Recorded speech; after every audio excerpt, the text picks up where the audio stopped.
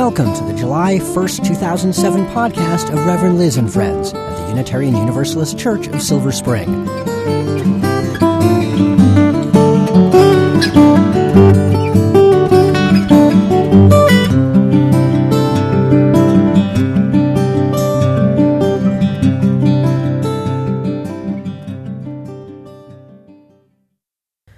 All the long and beautiful years I had my dog and constant companion, Maccabee, and treasured him, I also allowed myself maudlin imaginings of how it would be when he died, when he no longer responded when I called his name. It would be a proof of his death, because Maccabee followed me everywhere, wanted to be as near as possible, came whenever I called. He was comforted on the night he was dying, not by the high levels of morphine-based drugs we gave him, but only by my nearness. The one time I left him for a little while, though all night he had been unable to lever himself into a standing position, he somehow managed it and walked very slowly into the room where I was resting with Tim. So calling Maccabee and having him not respond, not wake, not beat his tail on the floor, not even flick an ear or look at me, that would be the ultimate proof of his death. I always imagined that when he had died, I would be unable to resist calling to him, summoning him back to me, and that this was how I would know he was truly gone. Not by his utter stillness, but by his utter impassivity, because that was the most impossible response between us. No response at all. Before I say anything else, let me say that I am basing my exploration of this topic on a few life experiences of death and loss, most recently and explicitly of this dog I loved. I am very aware that many people in this congregation have suffered far worse losses in the past year than I did. If my own loss was even worse, no doubt I would not be able to preach on it at all. Certainly not so soon. Mine does not approach what some of us have suffered, but it was enough, together with my awareness that in the space of 8 months, we have lost 6 people with close ties to this church. Those deaths have helped define the past church year for me. And with my own loss added, my reflections have run strongly along the path of divining and evaluating what happens after death for we who are the living and the left behind. So I am using Maccabee as a catalyst and as a point of departure. And I hope that as I do this, you know I recognize that I am only able to do this because my loss was not worse.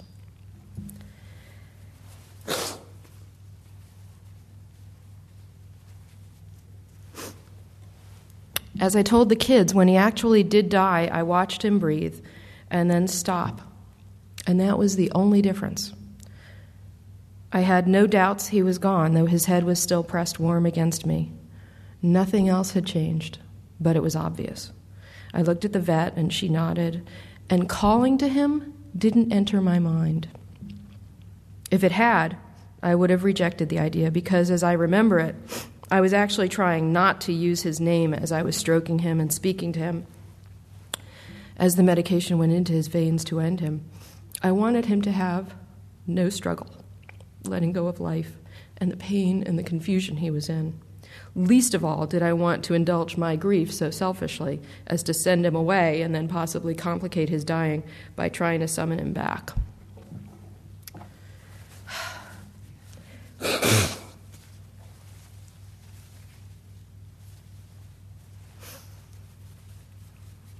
In the months after, when I have been alone in the house with evidence of him everywhere, finding a tuft of his gorgeous coat even as his ashes sit in a cherrywood box, I have missed him and wished for him and spoken his name aloud, even when I was by myself, but very quietly.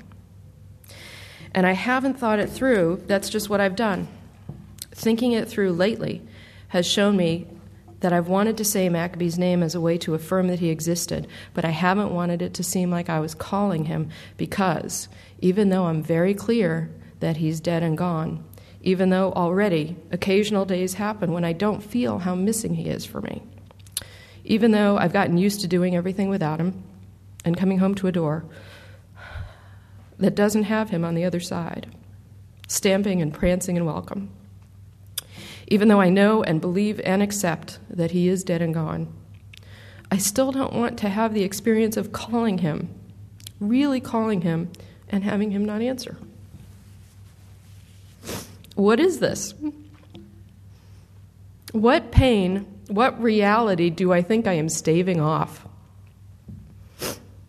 I have even begun a new phase of my life with a very cute companion to inherit Maccabee's mantle, and he is different from Maccabee, and I love him.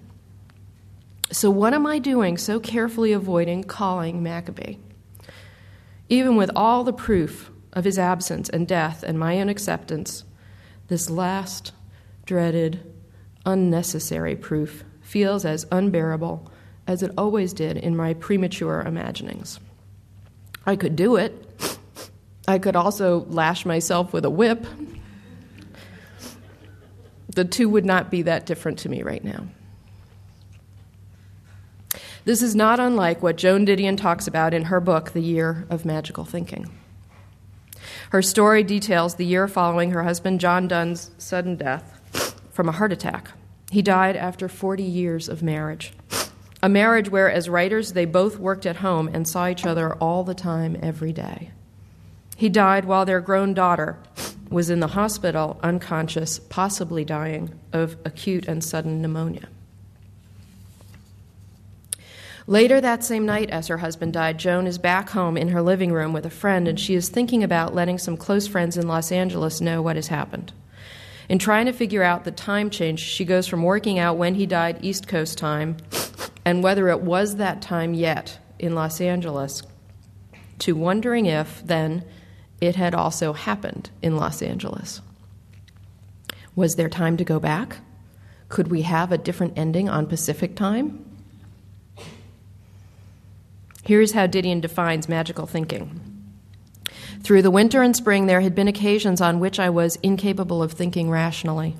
I was thinking as small children think, as if my thoughts or wishes had the power to reverse the narrative, change the outcome. In my case, this disordered thinking had been covert. Noticed, I think, by no one else, hidden even from me, but it had also been, in retrospect, both urgent and constant. She gives other examples. She gives away a lot of John's clothing and then stops because he will need his shoes if he comes back. She won't read any obituaries and eventually realizes it is because they remind her of his, and she has allowed other people to think that he was dead. This kind of thinking begins almost immediately for her. She asks for an autopsy, thinking in the back of her mind that if it shows what went wrong was simple, then they might be able to fix it. I know what she's talking about. Grief has obviously sent me into magical thinking. Clinical and anecdotal analyses of mourning, everything from Freud to C.S. Lewis's self-reportage of A Grief Observed, tell us that grief is huge and it sends us out of our ordinary living. Perhaps in keeping up with the speeded up rate of life in this last century, perhaps in keeping with America's focus on frontiers and the future, perhaps in keeping with our modern mania for youth and all that comes with it, like hope and new life. We have increasingly begun to emphasize limits to grief and the grieving process. We assign artificial durations, 1 year, 5 years, so many years for this kind of loss, so many years for that kind of loss.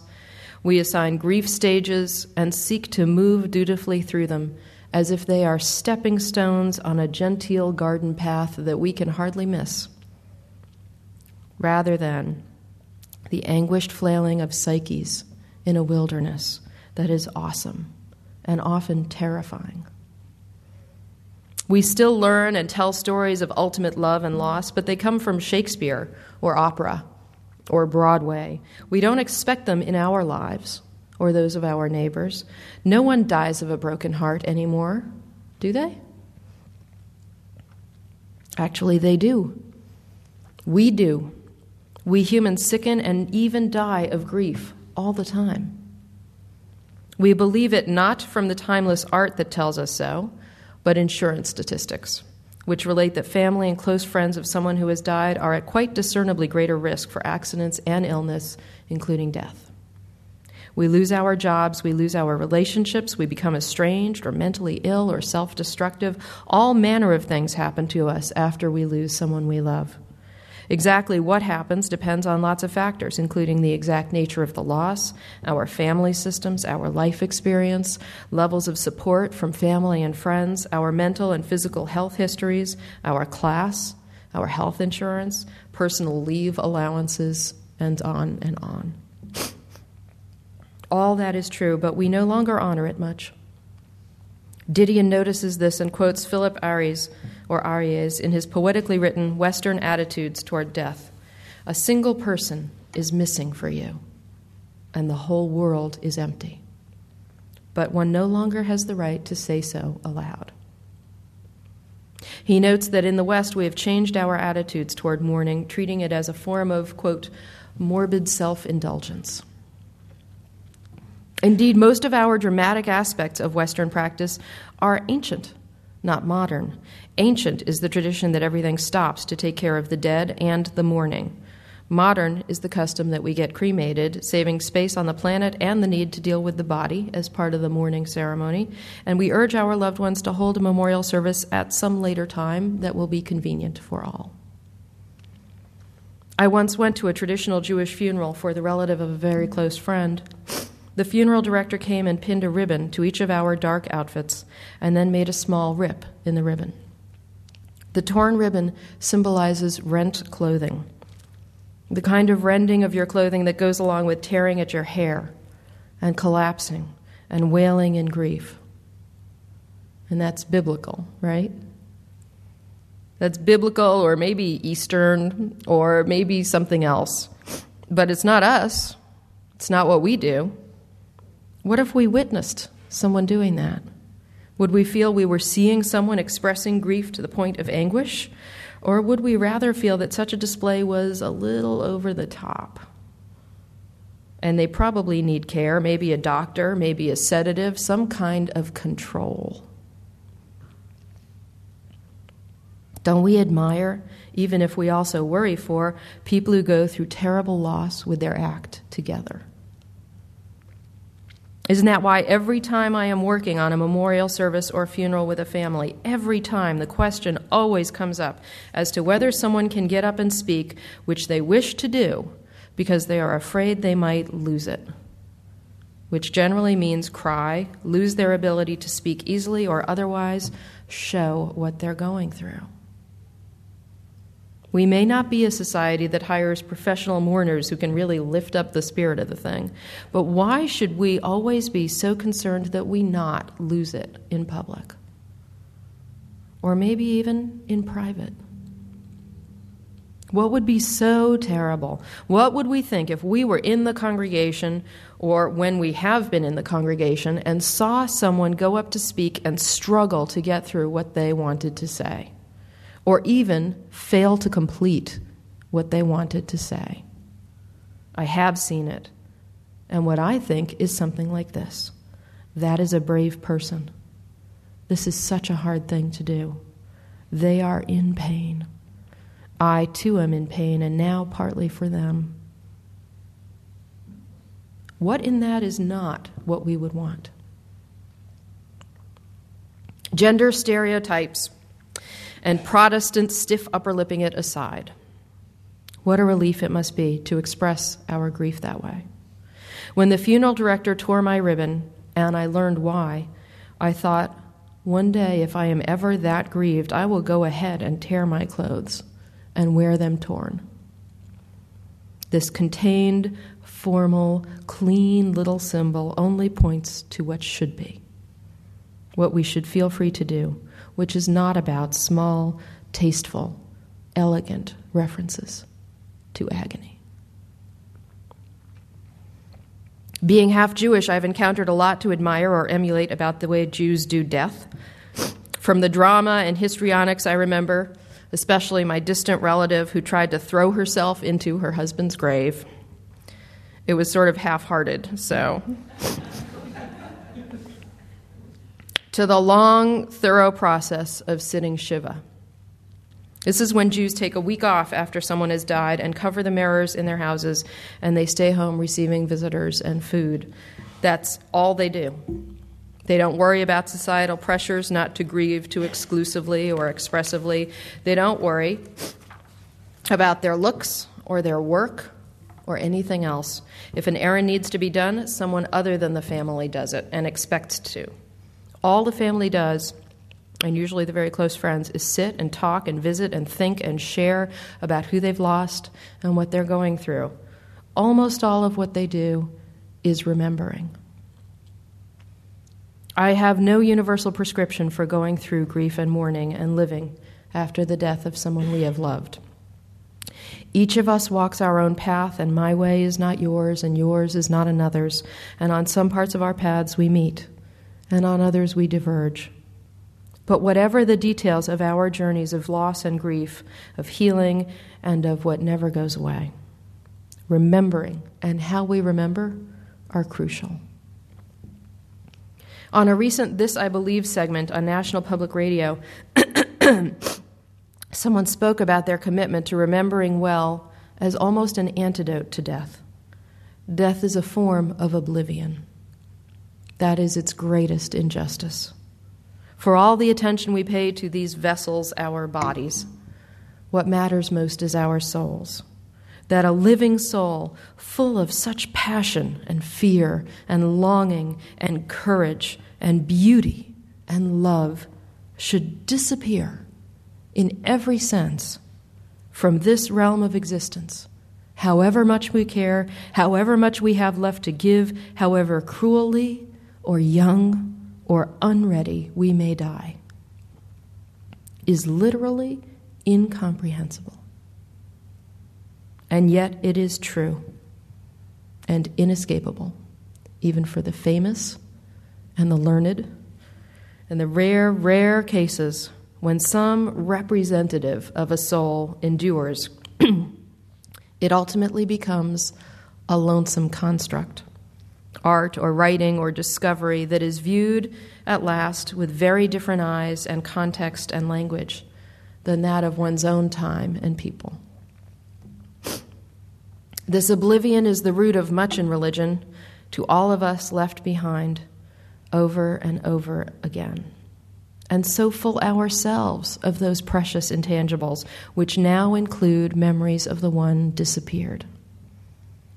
It is impossible to understand and reconcile ourselves. We may accept it because it is clearly the brute way of this world, but we cannot understand it.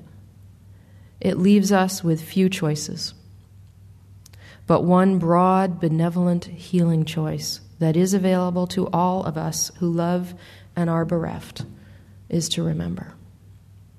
Even when what we carry is not only love and loss, but also conflicts and resentments, remembering is a good thing. We do not need to sterilize our memories. They ought to be real. And we may not have our loved one there to work out painful issues with, but we can work on ourselves to make peace with what we know and remember. This can be true even for someone who caused us more pain than joy, who hurt us more than they helped us. And it is surely true for those who mainly helped us and loved us back the very best they could.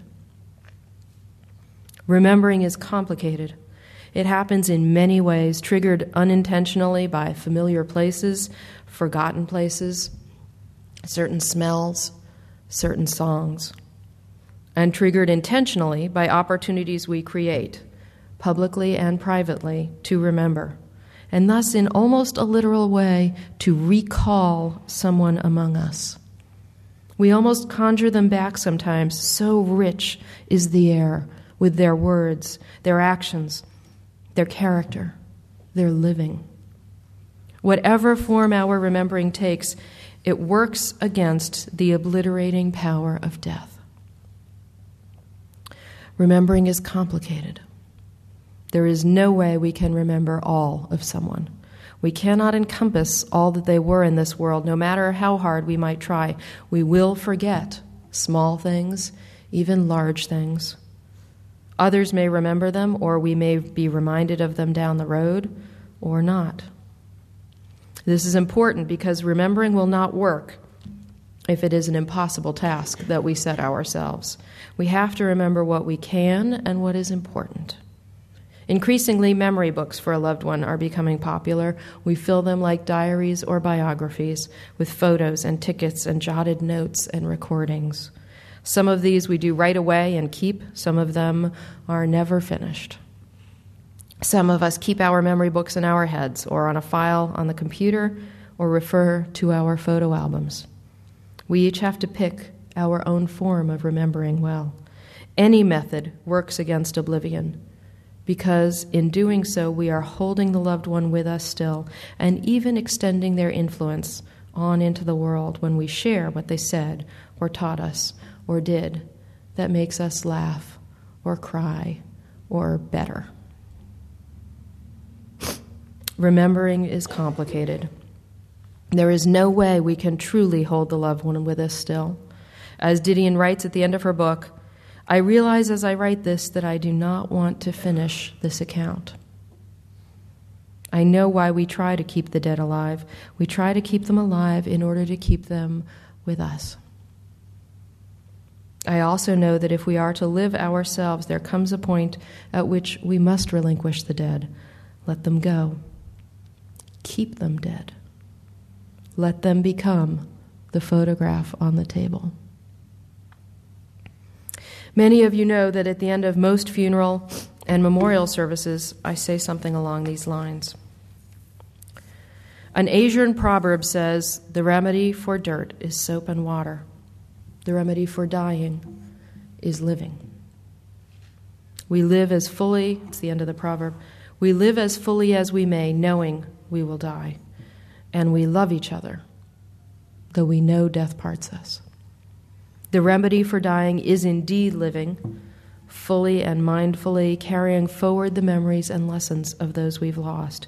It is our only and ultimate response to the inevitability and tragedy of losing those we love, and even to our own mortality. As we close this service in their memory, I'm still quoting, we know that our sadness will last, though it will change, as will our love. We will carry them with us in our complex love and loss. We recommit ourselves to our lives and our work, to the tragedy and miracle of love, to the imperatives and grace of life. Unquote. This is what we have. At times it feels inadequate to our longings, and yet it is no small thing to attempt. It is not for the faint of heart. Live, love, mourn, remember, repeat. It is a simple, sobering, noble litany. We do it over and over again for those who grace our lives and leave us. And we can only believe that when our turn comes, others will do it for us. So may it be. Amen.